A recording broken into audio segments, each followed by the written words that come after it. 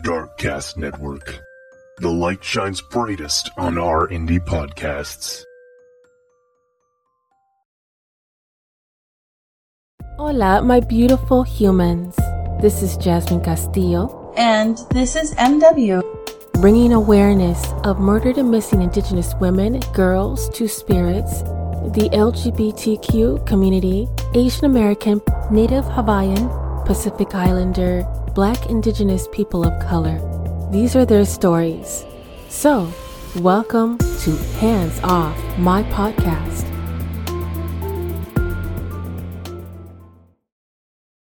On the evening of April 6, 2022, Adolfo Jimenez Vega, who was 41 at the time, was found shot on the driveway of a California city home on Bancroft Court. He died 18 minutes later. On that same day of his death, early in the morning, his mother, Antonia Vega, spoke with Adolfo and had agreed to open up her home so he could turn his life around. He agreed to, but he never came back. This is Adolfo's story and injustice on his killing.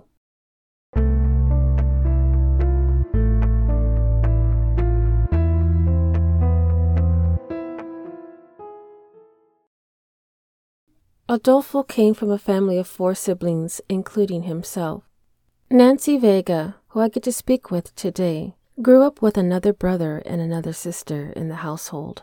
Their parents grew up in San Isidro. When Adolfo was 4 years old, around 1984, they decided to move to Tehachapi, California. As Adolfo and Nancy grew older, they went their separate ways, but stayed close to each other. Even though he was many miles away from his hometown, he stayed in connection with a lot of his childhood friends throughout the years, as well as keeping a strong bond between him and Nancy. Nancy stated that Adolfo enjoyed football and weights, and you'll hear in Nancy's comments in our conversations about how he really expresses on how he was considered the best-looking brother. He valued his life, he loved his family, and enjoyed being a fairly new title, a grandfather. Adolfo had his ups and downs, like life within itself throws at us. Nancy mentioned that they had a rough childhood, and being from a Hispanic Latina background, I completely understand. The culture of upbringing can seem a little different than households of people who don't fall under the persons of color category. Something that I've mentioned in previous episodes in dealing with generational trauma and mental health. It is something that we all struggle with, some people more than others. And that is the reason why Nancy continued her education in hopes to complete her master's in counseling and later will be anticipating starting her doctoral in PhD. Unfortunately, this isn't the first death in the family. Nancy and Adolfo's older brother, Jose Torres, was actually killed in the same county as Adolfo, 36 years before Adolfo in 1986.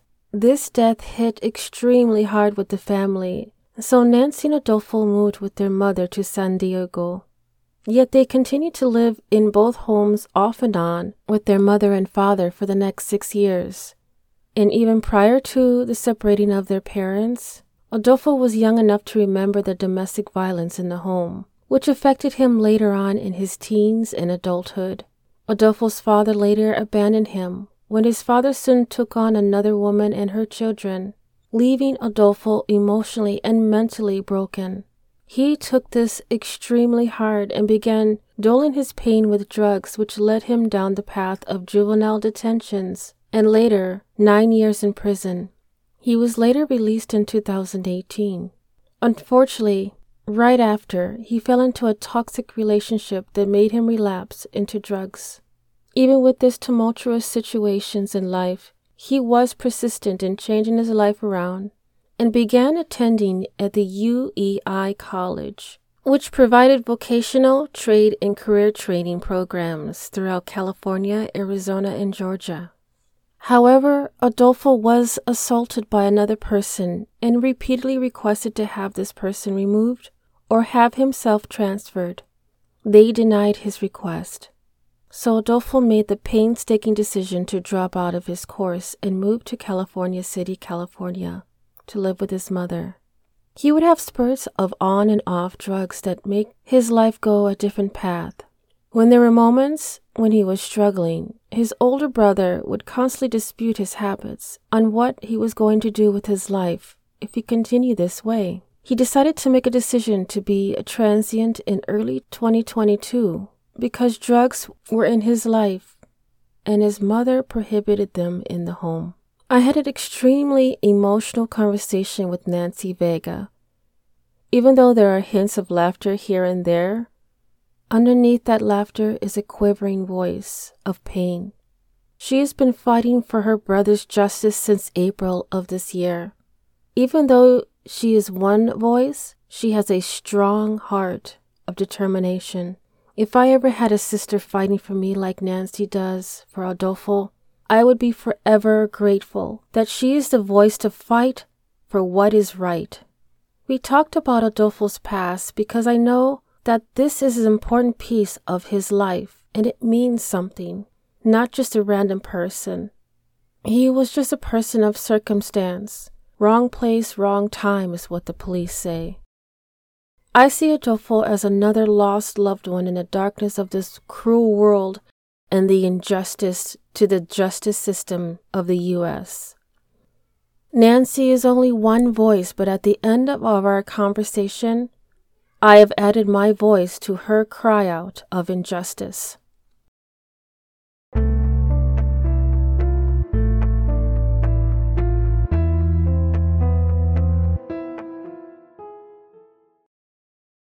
I wanted to thank you, Nancy, for talking with me because to have everyone informed and also to give recognition to Adolfo and his story. So I guess one of the first top questions I had was, how would you describe Adolfo? Well, made light of the situation, always was just laughing, always trying to enjoy life. So he was always just a goofball. What is one of the fondest memories, and it's always going to be him saying, and throughout history of our existence was, I'm the best looking brother. I say, I'm the most handsome. I'm the better looking. It's me and stuff like that. So that's the memory that I'll always have with him. Just remembering him calling me Negra. That's my nickname. It's Negra. And stuff. And just, whenever we talk, he never used Nancy. That's how he would always address me. Hey, Negra, what's up? Hey, Negra, what you're doing? And it's like, okay. That's my name, but I'm used to it from growing up, It was just always him being goofy and goofball. Yeah, that is cute. That's so cute. I love that. He's goofy, Negra. He was the youngest. He was the youngest, so he was the two older brothers. When we were younger, our oldest brother from my mom's, he was also murdered in 1986. But he would dress up my baby brother and tell my mom that was his baby and stuff. So he would always dress him up. So he was always a goofball just from the get-go and stuff, just because of our older brother dressing him up and, You definitely had some wonderful memories. That is so cute. I love that he was with his little guitar in his little hat. What is a particular time you recall Adolfo was especially joyful? Not too long before he passed away, he had a horse that he would ride and stuff. And then he loved roosters, chickens. His passing, he was living on this property with, that had like 3 horses, and he cared for them and stuff like that. And one of them was his, and the other 2 he would just care for. So he loved animals and stuff. So he was always, that was his happy place.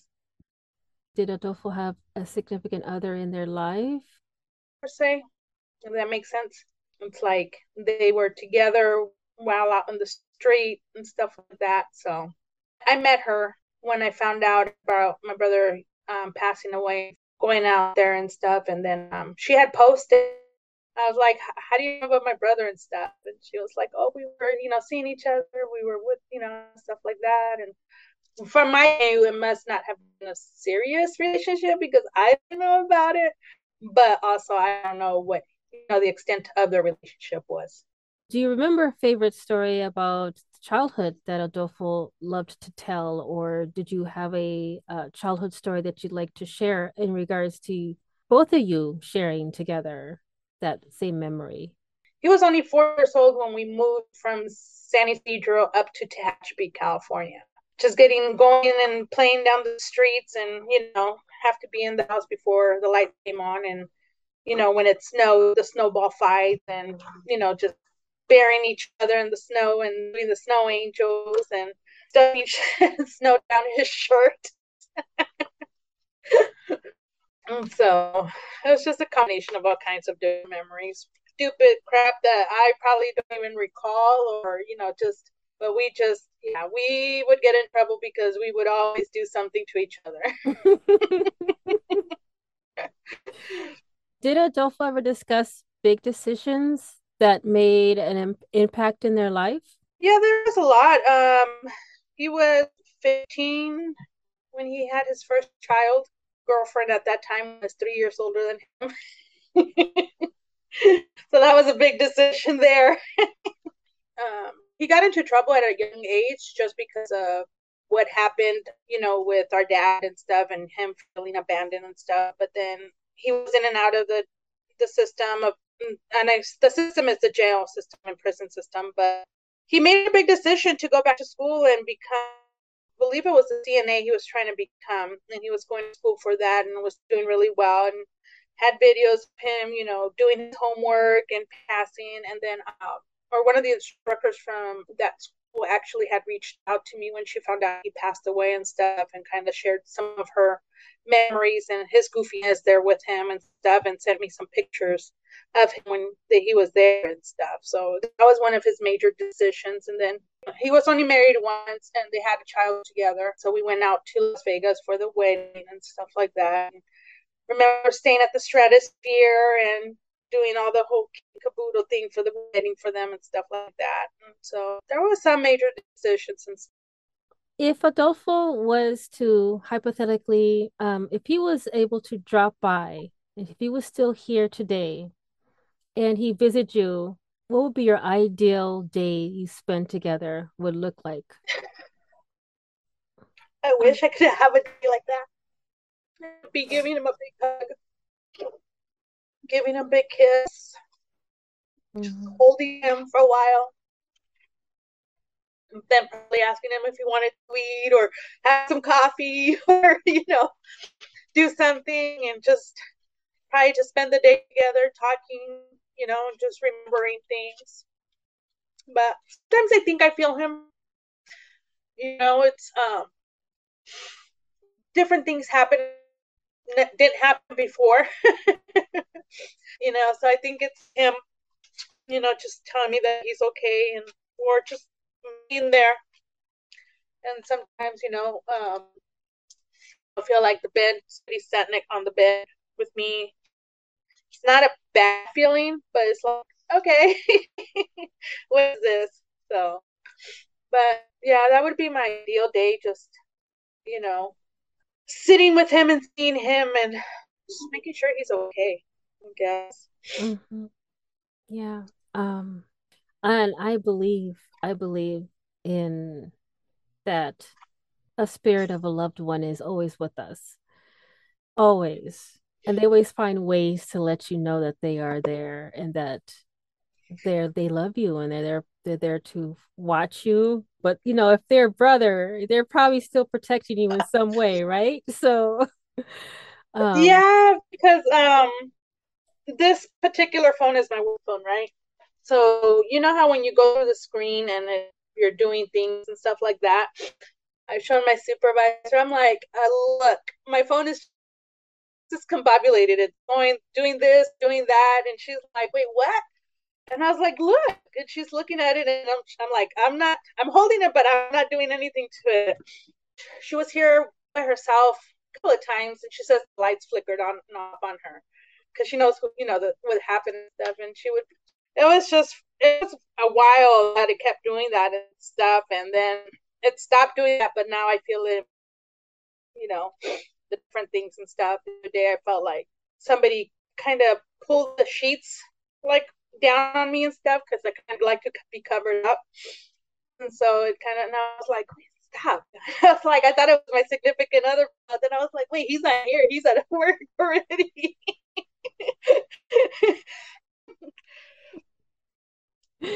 Oh man. Wow. He just finds every way to still let you know that he's still with you. Yes, he That's does. that's a pleasure and it's a gift. He loves you enough to mess with you pretty much. Like, oh, did you forget me? No, I'm still here. Um, I'm still here. I can't forget him. Yeah, yeah, exactly. It's like, I don't need your daily reminders to tell me you're here. I know you're here. Hmm. Exactly. I guess one of the last questions is, but I know that to hear the story about Adolfo, I know that I've asked questions about his past and your interactions with him as being his sister. It's such a bittersweet, but I would love for you to share as much as you can in regards to what had led up to the point of his passing. April will not be the same because April 16th is my birthday. It wasn't a good month per se, right? To celebrate anything like that, because then we buried him on August 27th and stuff, We finally laid him to, down and stuff. I can't say we laid him to rest because the way he was killed. We're still trying to figure out the events that took place. Preliminary started, quote unquote, last month, but the guy's lawyer, I'll keep it somewhat nice of words for him, asked for an extension, so we have to go back next week on the 26th. April 2nd or April 3rd, he was physically assaulted. We don't think it's related, just because there hasn't been any correlations or anything that would put both of those incidents together. As you saw that one video that he was in the hospital, he had his arm broken, his left arm broken. They only had a split because there was an open abrasion in his arm. And then he had stitches. I think it was 3 stitches because they had cut open his head with golf club. And then on April 5th, my mom and my brother were notified that he was actually in the hospital because we didn't know that he was in the hospital. So brother had messaged me saying that, I'm the investigator, I guess, or the nosy person, whatever you want to call it. And I'm asking a billion and one questions. What happened? When did this happen? Stuff like that. He's like, I don't know. Hold on. We're going to the hospital. From one area, he was walking towards the other area. Near that pizza joint in the field, he got jumped by 2 or 3 people and stuff. One was younger than him. One was an older man and stuff. That they got the golf club. Because my brother, he knew how to fight. So it still took him 2 people with weapons to bring him down. And they got the golf club, and then they tried to shoot him with some type of, I don't know if it was a real gun, a BB gun, what it was, but they tried to shoot him at that time too. I don't know how he got away from that situation, but a lady that witnessed, that he says that she witnessed the whole event. And then on April 5th, my brother and my mom went and picked him up. They went back home. I'm not sure where he was between the night of April 5th to the morning of April 6th, but April 6th, he came back home to mom's house. He showered, made some phone calls, did his thing there. Him and my mom had a conversation and stuff, and ready to come back home and stuff like that. So they had agreed that he would be back. He was going to go grab his stuff and whatnot. My mom dropped him off a couple blocks down the street from her house and stuff like that. And then from there, she didn't know what happened or anything like that because she waited up for him. The police had her door and told her that he was somewhere that he shouldn't have been. Claimed him right there and then. I don't know exactly what time the notification was because when I got called, it was almost 11 p.m. my brother called me and stuff and told me that, he was like, Nancy. And I was like, what's wrong? And he goes, Adolfo's dead. And I was like, wait, what? And I just kept repeating that. And he's like, yeah, he's dead. He's dead. And I was like, what? Where? What? They were waiting for the notification before removing my brother's body from the scene. She just told me that he had been killed, and couldn't give me no further information. I think out of the whole department, I think that dispatcher was the only one that was quote unquote nice or had good bedside manners. She told me the detective's name that was in charge. That's the same detective my brother mentions that harassed him. While I was talking to her and she was getting my information, she did notify me that the coroner was that they had put my brother's body in transporting him, and they were taking him to Bakersfield, California. So as I was talking to her, I was relaying messages to my brother and stuff like that. So he was trying to drive around town to see what was happening, because just down the street from him, I guess it's another situation happening where there was an ambulance and fire truck, whatnot, and stuff. So he thought it was at that home that he was killed at and stuff. So then I started looking on Facebook and whatnot the next day and kind of just trying to figure out what happened, because the police never went to my mom's house. The police never talked to my mom. Nobody has ever talked to my mom about the situation that happened. No information. They never went and questioned her on why he would be in that area, if he knew anybody in that. Nobody ever came out, questioned her. Nobody said anything. To this day, that officer never even has spoken to her. Oh, are you serious? Yeah, to this day, that officer has not spoken to her. I think the case was done on a bias part of it, just because, how did they identify my brother? Because I'm assuming the identification of my brother was done by the police officer that my brother mentions that was harassing him. He was just going on and on about this officer and stuff. So I think he's the one that identified him, because my mom did see the body. Nobody saw the body until it was the day of the services. On Thursday, the 7th, I kept waiting for a phone call. My mom called. My mom and my brother had called and left a message for the officer to call them, and stuff like that. To that cop, asked him a couple of questions, and he told me I had an attitude.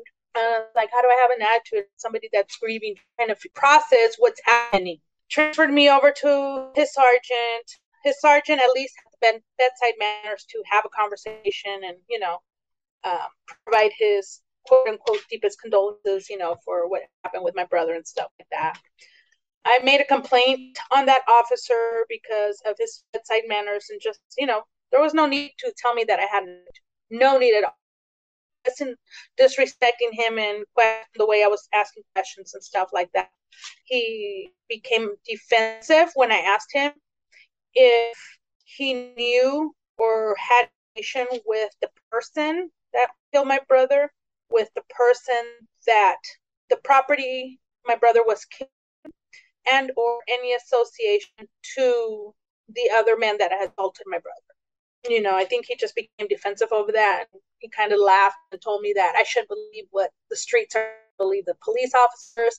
And I was like, yeah, no, I'm not going to just believe you just because they're telling me to believe you. And especially after telling me I have an attitude. Come on. The thoughts that go through your head at that moment and stuff. And it's just like, you want to make a change. It's like, have them retrain. I understand that it becomes so mundane for officers or anybody that's in the field of listening, observing, watching these horrible things that happen to people, and it just becomes a routine to them and become, desensitized, no feelings, no nothing. But if it doesn't happen to you, you won't understand until it does. Mm-hmm. I think a lot of people have that judgment or bias of, well, your brother was this or your brother was that. Yeah, we've never hid what brother was or wasn't. Regardless, he was murdered at the end of the day, and that's what we have to focus on, that why was he murdered? He was murdered in a cowardly way because it was not even a self-defense killing. My brother was walking away. As I shared that news article with you, the guy stated that my brother was walking away when he shot him.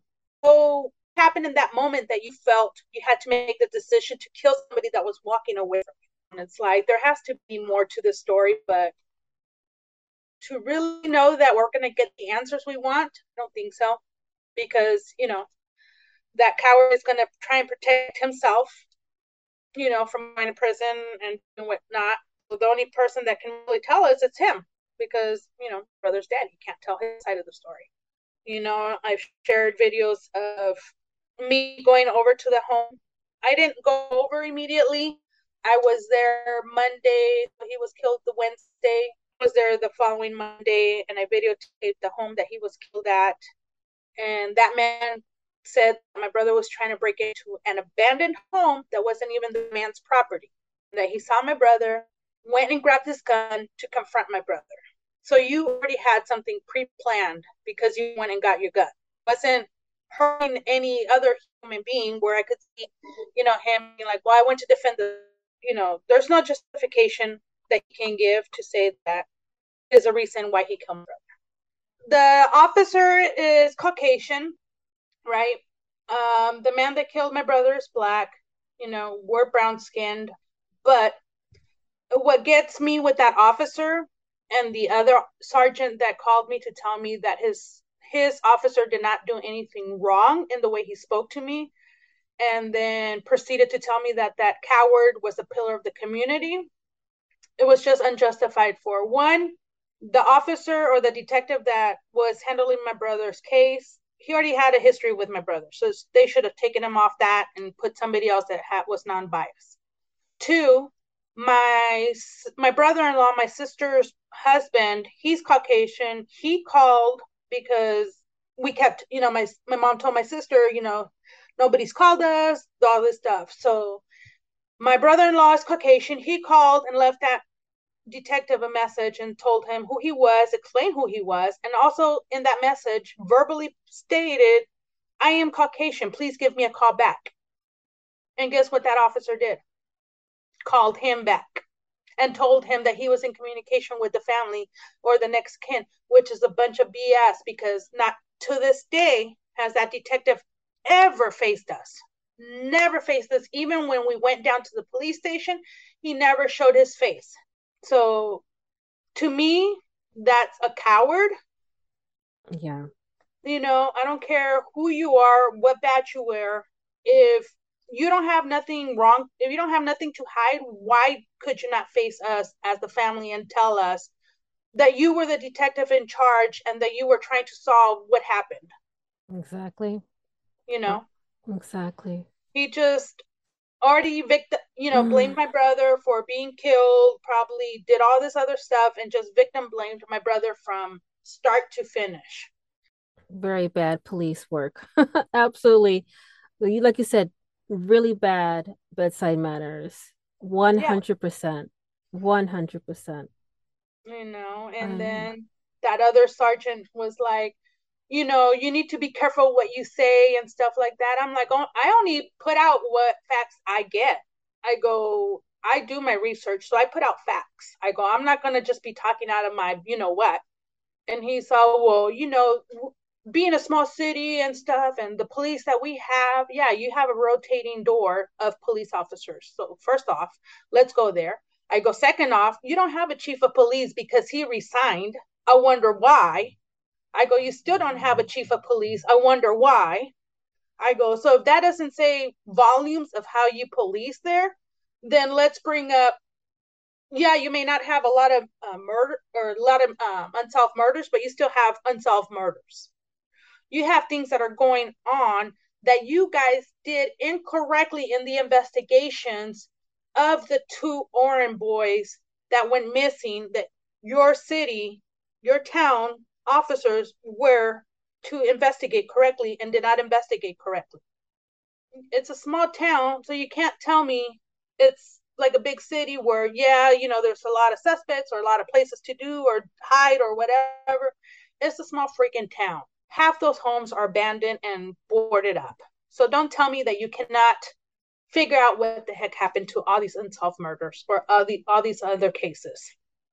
Not proper, not wearing the gloves, not identifying all the evidence, probably automatically assuming, oh, this is just a family dispute, when it comes to find out that they literally trampled over all this evidence and it became later on down the road hypothetically a homicide or something else, and they'll clam it up to, oh, it's a suicide, knowing that and I mean, you can literally see all the evidence on the body and they're like, oh, we'll just mark it up as that. And I've seen it so many times. It infuriates me how sloppy they'll say, well, I want less paperwork to do. So they'll just mark a box and then they think everything's done. Thinking that the family is just going to sit there and take whatever they feed them. I'm sorry. No, no, no, no, no. Not Nancy, not Negra. She got something to say and she will tell you, with a transfer. Will, because I mean, I go out there all the time anyways, but I literally drove from the Rite Aid that sits on California City, because that's where my brother was last, quote unquote, seen, left the area because of the receipt that we got back from his personal belongings that he checked out at 6:45, and stuff like that. So to walk from that Rite Aid to that house where he was killed would have taken him anywhere approximately from 18 to 20 minutes. So he left at 6:45 p.m. The 911 call supposedly came in at 7:11 p.m. He was pronounced dead at 7:29 p.m. So what happened between 6:45 p.m. and 7:11 p.m.? Because for him to be there just a few minutes and already be confronted and killed or whatever, I mean, I can go every which way possible with the scenarios and stuff, but I'm trying to stay with the facts and stuff, not trying to, let my mind go, well, this or that and stuff like that. It's like, but how can we not let our imaginations go when nobody has taught to us and told us anything? Right. Yeah. So, yeah, my mind is already going like, was somebody actually following him out of Rite Aid? Right. Did someone know his schedule? Did someone, or was it that guy? He picked him up from Rite Aid and took him over yeah. there and then said, made up whatever story he wanted to make up. Yeah. So my mind is going like, you can stop right where you're thinking, and I might pick up right where you're thinking, and be like, I don't care. My mind will be going like, well, what about this? Well, what about this? What about this? Because it's like you have more questions than answers. Yeah, exactly. Because when I've brought up the receipt, every time I've brought up the receipt, it's like, wait, what? And it's like, wait, what? You don't know that this happened? He had a receipt that wasn't documented. This time was not documented for you guys to go back to that Rite Aid and get the damn video cameras, recordings. It's like, if you did not do that, then that was really bad police work, because we should have known if he was walking or if he was picked up by somebody. Right. In a lot of those places, the CCTVs, they hold them for 30 days and then they delete them. So I'm not saying it that this is the scenario, but I've seen it, I've read it, I've heard of it time and time again.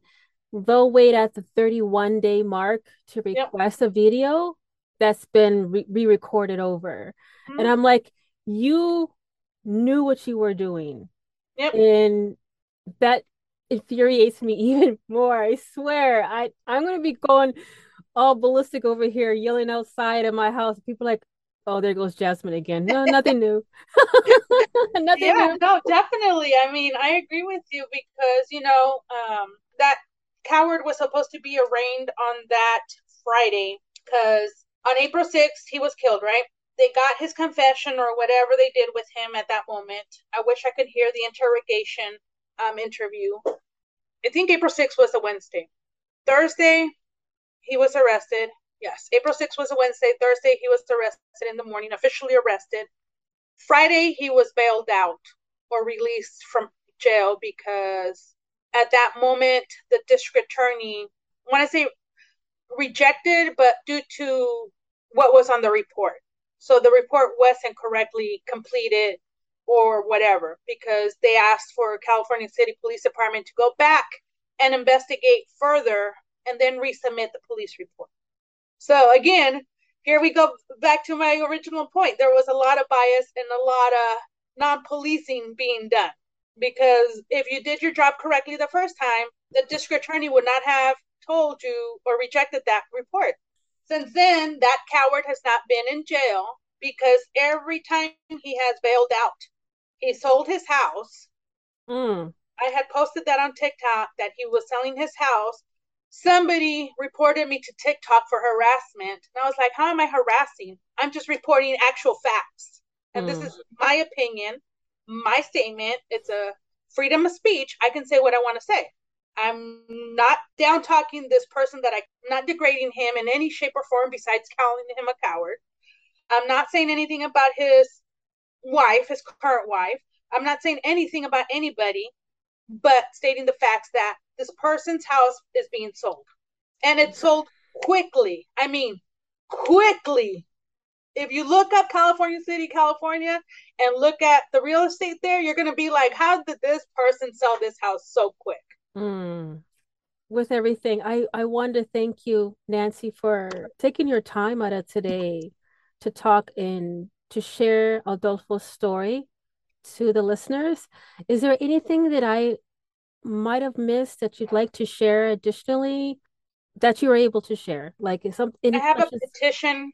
It's on change.org. Okay. I think I sent that to you.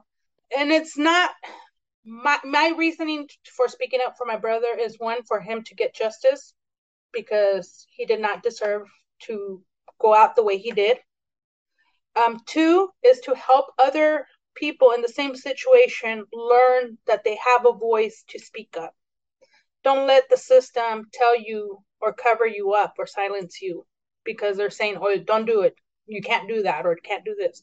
There's different ways to speak up. There's different ways to advocate for your loved one. And there are so many that need it. So many that need it. They do. Absolutely. Thank you for sharing that. And then let me know if there's anything else that you'd like to add in the show notes, and I'll go ahead and put that in there. Okay, I will. I appreciate your time, and thank you. And you and your kids. Thank you so much. And Dios te bendiga. So I appreciate it. Igualmente.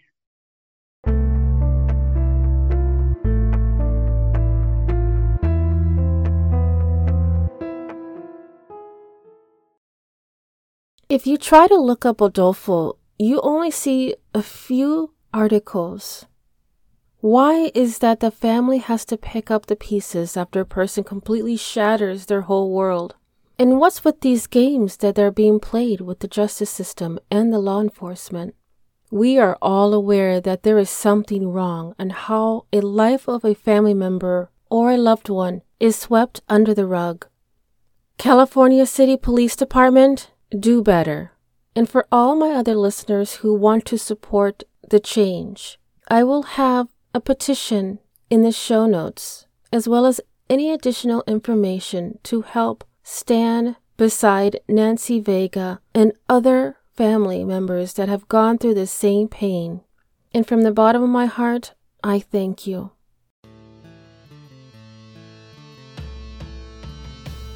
Thank you for listening to Hands Off My Podcast.